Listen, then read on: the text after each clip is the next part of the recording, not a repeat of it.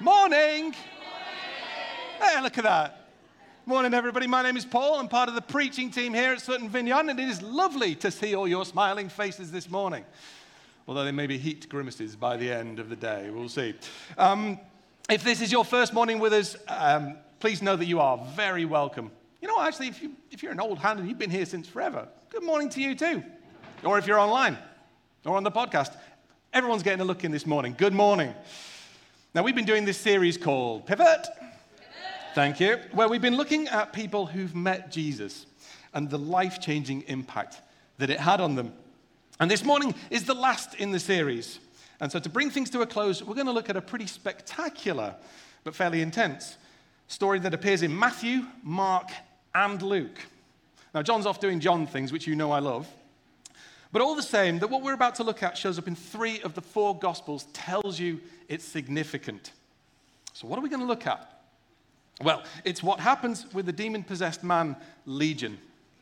Now, just in case you're taking notes and you want to read up on this later on, you can find this in Luke 8, 26 to 39, Matthew 8, 28 to 34, and Mark 5, 1 to 20. And I do recommend reading all 3 accounts to build up a full picture. Now, I'm going to be hanging most of this morning off Mark's retelling, as it's the longest and it's the most detailed. And frankly, I'm one for the details, nerd that I am. But I will be pulling in bits and pieces from the other 2, Matthew and Luke, along the way. Now, let me read the first part of the passage to you, then I'll pray. So Mark 5, starting at verse 1. This is from the ESV translation, in case it looks a little different to yours.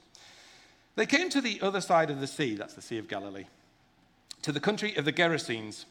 And when Jesus had stepped out of the boat, immediately there met him out of the tombs a man with an unclean spirit.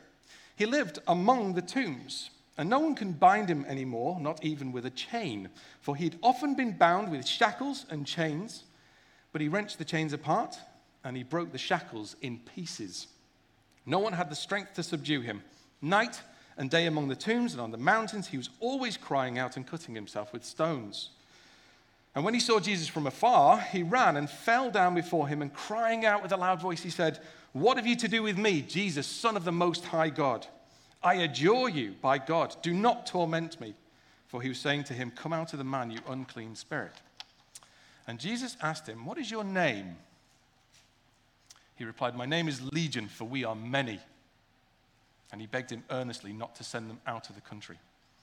Now a great herd of pigs was feeding there on the hillside, and they begged him, saying, "Send us to the pigs, let us enter them." So he gave them permission.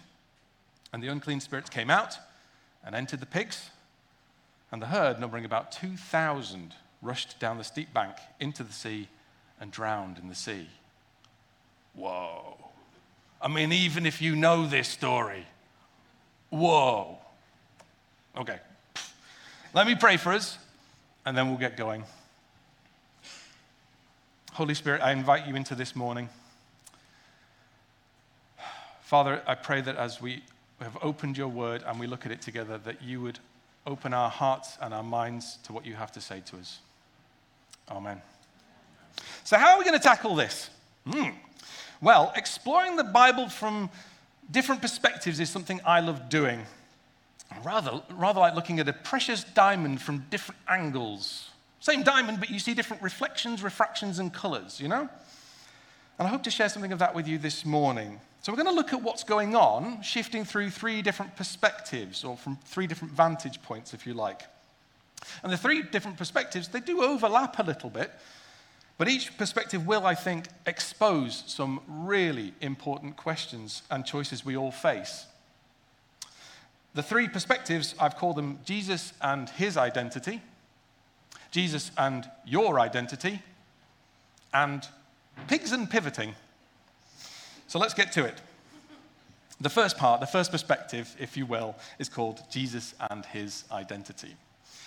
Now, just before this passage, Jesus has sailed across the Sea of Galilee with his disciples. You may remember, it's the bit where Jesus falls asleep in the back of the boat, a storm whips up and rages. The disciples panic, and Jesus carries on snoozing in the back of the boat until they wake him, and much to their shock, he calms the storm by telling it to be quiet and still. Now they arrive on the other side of the Sea of Galilee to the land of the Gerasenes, which is believed to have been a Gentile area. They were likely to be Greek rather than Jewish. So they therefore weren't going to be following the rituals and the laws that would have been observed in, say, Jerusalem. In other words, Jesus is stepping outside of the day-to-day area of the Jewish people, and the welcoming committee is a demon-possessed man. And when Jesus had stepped out of the boat, immediately there met him out of the tombs a man with an unclean spirit. Now, this demon-possessed man, we know from all three accounts, was in a state of torment. We don't know how he came to be in this state, but we know that he walked around naked, that he was violent towards everyone, including himself. He cut himself with stones, and he was often heard crying out that he was uncontainable. They tried to bind him, and nothing had worked. He'd broken free of all of these restraints. And we also know that he lived among the dead in the tombs. And if it were today, this man would be on every criminal charge imaginable. ABH, GBH, murder probably. The list would go on and on. He would doubtless have been making the national news headlines for his acts of depravity and the wanton acts of violence. Our society would have locked him up as best it could, solitary confinement, and probably thrown away the key. Pathological case with no hope. That's where this man is. The state of this man, his nakedness, his bloodiness and filth, his living among the dead would all be abhorrent to the Jewish people who were so dedicated to the ideals of ritual cleanliness spelt out in the Old Testament. This is like some kind of curated list of activities designed to cause maximum offense. And even just being around this man, aside from the real threat of violence, might make them worry about their own cleanliness in God's sight, guilty by association, if you like. We just need to understand this because spiritually speaking, then, this man has, on account of his state and his actions, been separated from God, from the source of all that is good. He's living through hell on earth. The very place Jesus would willingly go when he went to the cross in our place. Now this man runs to meet Jesus, which is significant. As Pete pointed out in his talk on Zacchaeus some weeks back, Zacchaeus gets in Jesus' way. Blind Bartimaeus, who Jason mentioned a few weeks back, did similarly by shouting out to get Jesus' attention. Nathanael, too, in his own way, he just meets Jesus, gets in his way. Or the lady who suffered from bleeding and reached out for Jesus' cloak, if you remember that story. It comes just after this one in Mark, as it happens. Most of the talks you've heard in this series generally had this aspect to them in some form. Getting in Jesus' way matters. And it turns out that if you do that rather than hiding from him, pretty spectacular things can happen. This man, though, he reveals that he's been carrying this demonic horde, legion, they say, for we are many. A Roman legion, just so you know, would be 4,000 to 6,000 men, highly trained and lethal. Perhaps bravado on the demon's part to claim to be a legion, but the fact that they managed to kill 2,000 pigs in one go suggests not. But the demon-possessed man knows who Jesus is, Son of the Most High God. But he doesn't know him from the perspective of salvation, rather of judgment. Verse 7, and crying out with a loud voice, he said, "What have you to do with me, Jesus, Son of the Most High God? I adjure you by God, do not torment me." The Bible is rather tight-lipped on many heavenly matters, that's true. But from Revelation 12, it certainly appears that Satan was an angel and that he rebelled against God, and in the process he took a third of the angelic host with him. These fallen angels then, this legion, would be part of that faction, and therefore they are aware that they await judgment for their rebellion. In Matthew 8:29, the corresponding part of Matthew that reports this moment in history, they ask, "Have you come here to torment us before the time?" That time is the judgment at the end of history where we're told that God himself will judge the living and the dead. Now, let's talk about names for a second, because I don't know if you spotted it, but Jesus and his identity just got full named. Anyone who's been full named by someone, usually a teacher or a parent, knows the chilling depths of hearing their own name being used in full. Paul, Andrew, Lewis. Just freaked myself out. Names we know have a certain power, don't they? And here it's no different. When many of us finish our prayers, before the Amen, there's a little phrase we often drop. In Jesus' name. Legion appears to be full naming Jesus here, Son of the Most High God, but in a very different way to the one at the end of our prayers. It's actually indicative of a spiritual power play. To hold him to the legal contract of what he's allowed to do and when. It's effectively, you, Jesus, Son of the Most High God, full naming, can't judge us yet. This isn't the appointed time. He even appeals to his Father. In return, Jesus asks him his name, Legion. So you might think he'd say, Legion, I, Jesus, Son of the Most High God, command you to leave. Respond to a full naming with a full naming. Show them who's boss on their own terms. No. As though this is some eternal struggle of two equally weighted opponents. It is not.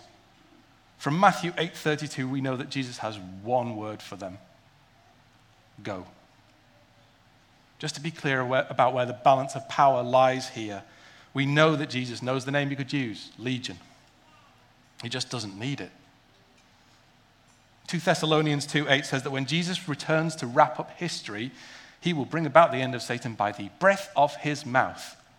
Whew.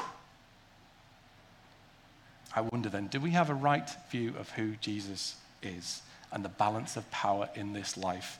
He's the Son of the Most High God. Wow. And second, for us, do we choose to get up close to him? Do we get in his way? Or do we keep our distance, instead choosing to listen to the voices of fear? What will happen if I do? Or pride? What will everybody think of me? Or doubt? Is he really the Son of the Most High God? Can he really help me? Now, I know I routinely struggle with this one, with pride in particular. Not wanting to appear like I've got issues, as though God and the rest of you don't already know. A friend of mine used to tell of his grandmother, who, like all of us, would get sick. And they'd suggest to her that she should go and see the doctor, as you do. And she'd respond by saying, I'm not going to the doctor looking like this. I'll wait until I'm better and then I'll go and see him. The time to go and see the doctor is, of course, when you need help. And the time to get in Jesus' way, whatever you're facing, is always right now. We say, get in harm's way, don't we? It's a phrase we use. Well, this is the exact opposite. Because from experience, I can tell you that what awaits us when we do get in Jesus' way, in God's way, is love. Perfect love. Safest pair of hands in the universe. Second perspective, Jesus and your identity. So I want us to see something else here. And for that, we're going to need to change perspective. Like I said, Jesus has crossed over to the land of the Gerasenes, and he's now in Gentile territory, if you like, outside the day-to-day area of the Jewish people, outside the expected boundary of God's people, if you like, spiritually speaking. Now, there's a venerable line of thinking that the storm that whipped up when Jesus crossed the Sea of Galilee was spiritual opposition, an attempt, if you like, to keep Jesus in his lane and keep him contained. I like the fact that he slept through it, but that's by the by. The fact is, he's not welcome here. This is enemy territory, spiritually speaking. So now we can frame this whole moment differently. And I think this shows us something incredibly important about Jesus, what he does, and what he offers.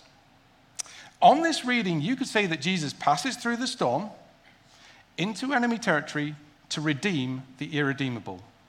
Let me say it again. Jesus passes through the storm into enemy territory to redeem the irredeemable. That is what Jesus does. That is who he is. He leaves the 99 to find the one. And often it's the one that others have shunned and consigned to the garbage. The one who's broken, lost, and forgotten. This is very much like the cross, where Jesus literally went through the storm of death and hell to redeem the irredeemable, us. No matter how bad a situation is, no matter how bad a person appears to be, they are never too far gone for Jesus.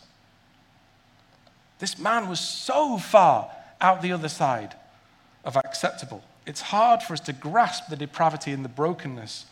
And yet, as we'll see later on, the Bible tells us that when others come to see for themselves what Jesus has done, they find this man in his right mind. That's what the Bible says. Restored, whole, complete, with an identity and a mission. Let me read the next part of the passage to you. The herdsmen fled. I think I might have been with them. And told it in the city and the country. And people came to see what it was that had happened. And they came to Jesus and saw the demon-possessed man, the one who'd had the legion, sitting there, clothed and in his right mind. And they were afraid. I think I probably would be too. That is a major change in this man. The unfixable just got fixed by Jesus. I sometimes wonder what Jesus and this man discussed between Legion leaving him and everyone else arriving. So how have you been? Well, bit rough. I mean, what would be left to discuss, you know? Maybe could we get this man something to wear? And I mean, what did the disciples make of it? Especially after the storm, this is big stuff. This man has been made whole by Jesus right in front of everyone's eyes, dramatically ridden of the things that bound and tormented him. But now we need to ask, why?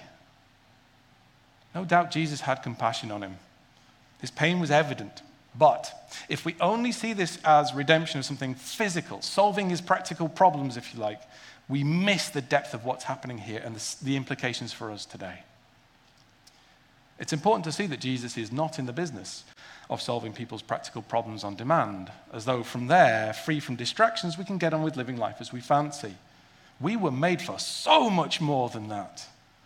Jesus is in the business of returning people to their right minds, like this man, and that means returning people to something deeper, their true identity. That's a greater gift than solving someone's problems.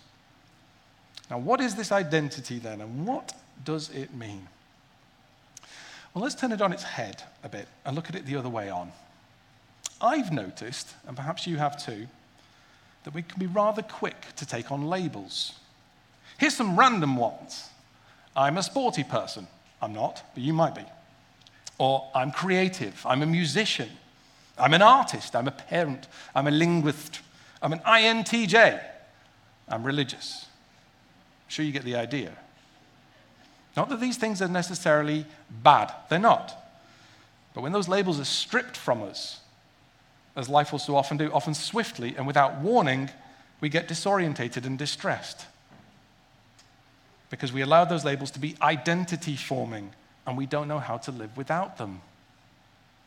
Instead, I want to suggest to you this morning there is just one identity you need to live out of. It's the one that Jesus alone offers, and the one that won't be revoked or removed. It is to be a child of God.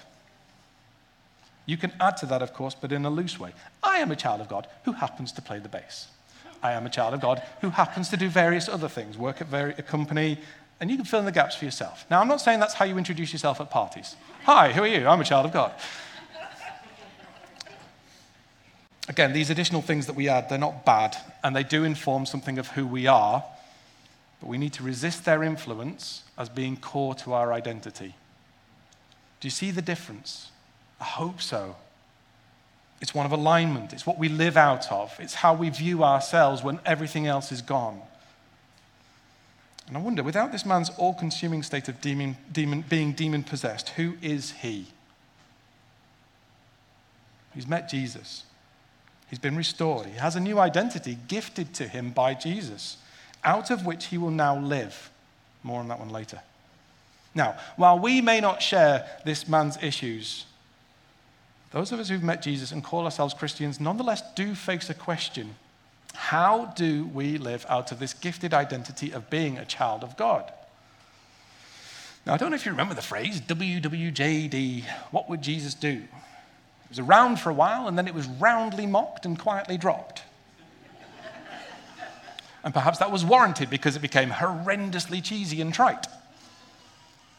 But part of me thinks it's sad, little part, because observing Jesus and his actions in the world simply is the way we learn to live this life as a child of God, full of grace, love, dignity, integrity, confidence, and wisdom. Jesus is the prototype, the original, the best, the benchmark, the yardstick, the way, the truth, and the life. If you ever find yourself wondering what it means to live as a child of God without all the extra gubbins, make time to read Matthew, Mark, Luke, and John. Look, I know it sounds very obvious and very Sunday school, but this time it really is the right answer. We need to reflect deeply on who Jesus is and his life, and we need to model ourselves on that with the Holy Spirit's help. And we need to surround ourselves with others who are determined to do the same. That's why small groups are so important, because we get to walk with other people who are going to do that. And if everything goes well, they will help you detect the part of your identity or life that should never have been, and they will work with you, because you might not see it yourself. Now, I've said it before, and I'm going to say it again. Don't go it alone. We weren't designed for that. So if you're not in a group, join one. If you are in a group, come along. I'm in a small group. Are you?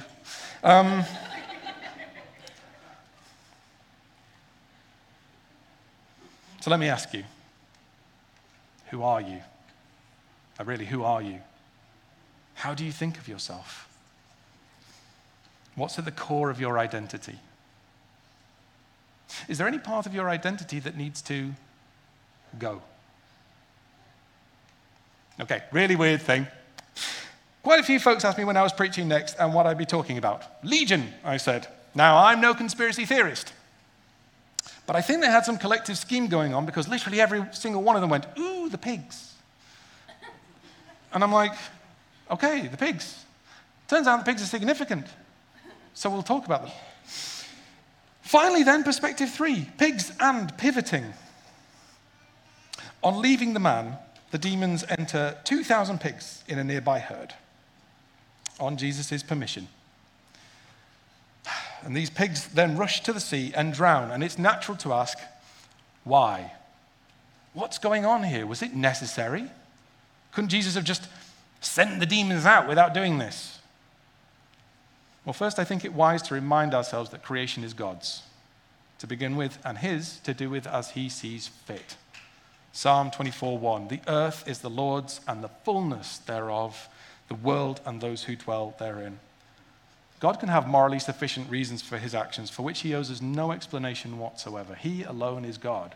But nevertheless, we can and we should ask our questions. The Bible is full of people asking God what's going on and why. The Psalms in particular, and the disciples with Jesus. It is definitely part of the journey. So we should note first that there's nothing here saying that Jesus is aloof and unfazed by this decision. We don't know. In fact, he may well have lamented it, but seen it as necessary all the same. Verse 13. So he gave them permission. And the unclean spirits came out and entered the pigs. And the herd, numbering about 2,000, rushed down the steep bank into the sea and drowned in the sea. We should look carefully to see if we can understand more of this dynamic and what's going on, because this was extremely costly and significant for Jesus to do. There are, in fact, 2 things that the pigs show us, I think. First, the state of the man. The attack he was under was sufficient to kill 2,000 pigs. Jesus is demonstrating to those around, and by extension us, the depths of hellish torment this man was in, and how unwaveringly bent on malevolence and destruction Satan is. Second, it shows us the state of the people and their values. So here again, we'll change perspective slightly. If you're not aware, it's perhaps worth knowing that pigs were considered unclean in Jewish life. They wouldn't be kept, they wouldn't be eaten, they were an animal to keep somewhat distant. So why do these people have pigs? Because they were Greek rather than Jewish. They were largely Gentiles. And they wouldn't be living according to the Old Testament covenant recorded by Moses where pigs were declared unclean. Pigs were these people's livelihood. And it was their source of stability. 2,000 pigs is not exactly a small herd, is it? And so our equivalent of this enormous wealth is our jobs, our homes, our relationships, our identities, the things that we value and which provide us with significance. Jesus is forcing a hard choice here. Do they want him, even if it's costly? Let's look at verse 16 and 17. And those who'd seen it, the healing, described to them, the people of the surrounding area, what had happened to the demon-possessed man and to the pigs. And they began to beg Jesus to depart from their region. The fact is, their response to what Jesus had done tells us they would rather have a demon-possessed man in their midst than keep their pigs than have Jesus. They would accept extraordinary malevolence and destruction if only they get to keep everything else they hold dear. They'd rather have that than Jesus because he's already cost them a lot. And it seems they didn't want to know what else it might cost to have him around. So they didn't want Jesus. Not at that cost, but of course the man did.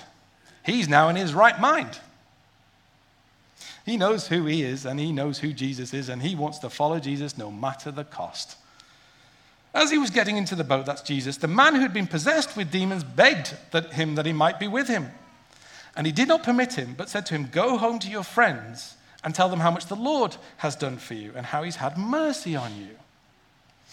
And he went away and began to proclaim in the Decapolis how much Jesus had done for him, and everyone marveled. Side note, did you notice that in the end, Jesus ended up here for just this one man? After he's dealt with him, he gets back in the boat and he leaves the area. He sailed through the storm into enemy territory to redeem the irredeemable. This one man was worth it. Fun fact, so are you. Jesus has a role for this man and his restored identity to tell his story of God's mercy in this Gentile area, to become a missionary effectively, and wow, does he. The Decapolis, as the Deca bit implies, is 10 cities in the surrounding area. Our man's on a full-on sold-out tour. I'm going. I'm at every city. That's me. I love that this man is told to tell his friends, and instead he quite literally tells everyone. And I also love the swap we see here from Lord to Jesus. Did you notice that one too? Tell them how much the Lord has done for you, and he proclaims how much Jesus had done for him. The Bible is being very clear who Jesus is, and I think the man knows too. He's Lord. And so this is the pivot. The man clearly sees who Jesus is, Son of the Most High God. But this time, it's not from a position of judgment, but rather redemption, identity, and freedom. That is his pivot, and he cannot help but share it. So what about us then? Let me ask you a very odd question. And if you're brave, it's perhaps a question you can allow others to ask you regularly. What are your pigs? To be clear, we all have our pigs, and often they're the things we quietly want to keep. What if Jesus wants to deal with that thing? What are the things you're holding on to where it feels too costly to let go? Resentment? Guilt? Something around a relationship? Do you trust that if God wants to deal with something, it's because he loves you and he wants you to have freedom and to be near your true identity? Earlier in the year, I took a trip to the north with my wife, Heather, and our 2 kids to see my family. And every time I've been there since leaving for uni, I've struggled whenever I've returned. For me, there is so much pain associated with it as a place. It's where I had quite a few traumatic experiences growing up. This time, however, I ended up on a slightly bizarre road trip with the kids. Driving around all the houses that I'd lived at in the area, which turned out was quite a few. Heather was sorting a few bits and pieces, so she wasn't there. I showed them all the places I'd lived, and I explained to them some of the family history and what had happened at each of these places, sometimes good, sometimes tragic. I realized that I was holding on to a lot of hurt. And it was still part of my identity in a very unhealthy and unhelpful way. These were some of my pigs. Yet in the process of explaining it to the kids in an age-appropriate way, the Holy Spirit and I were doing some restorative work. It was like I was also explaining it to a younger version of myself somehow. And I was able to start letting go. And when we left the North, Heather said to me that she noticed that I'd come away from this trip differently. This was the first time I'd been there and not come away sad or even angry, but accepting of my past. That is what I'm talking about. I'd held this pain and anger, and the Holy Spirit was intensely interested in my freedom from that. If the worship team wants to come back, I'll start bringing this into land. Doors to automatic and cross-check. Camera crew seats for landing.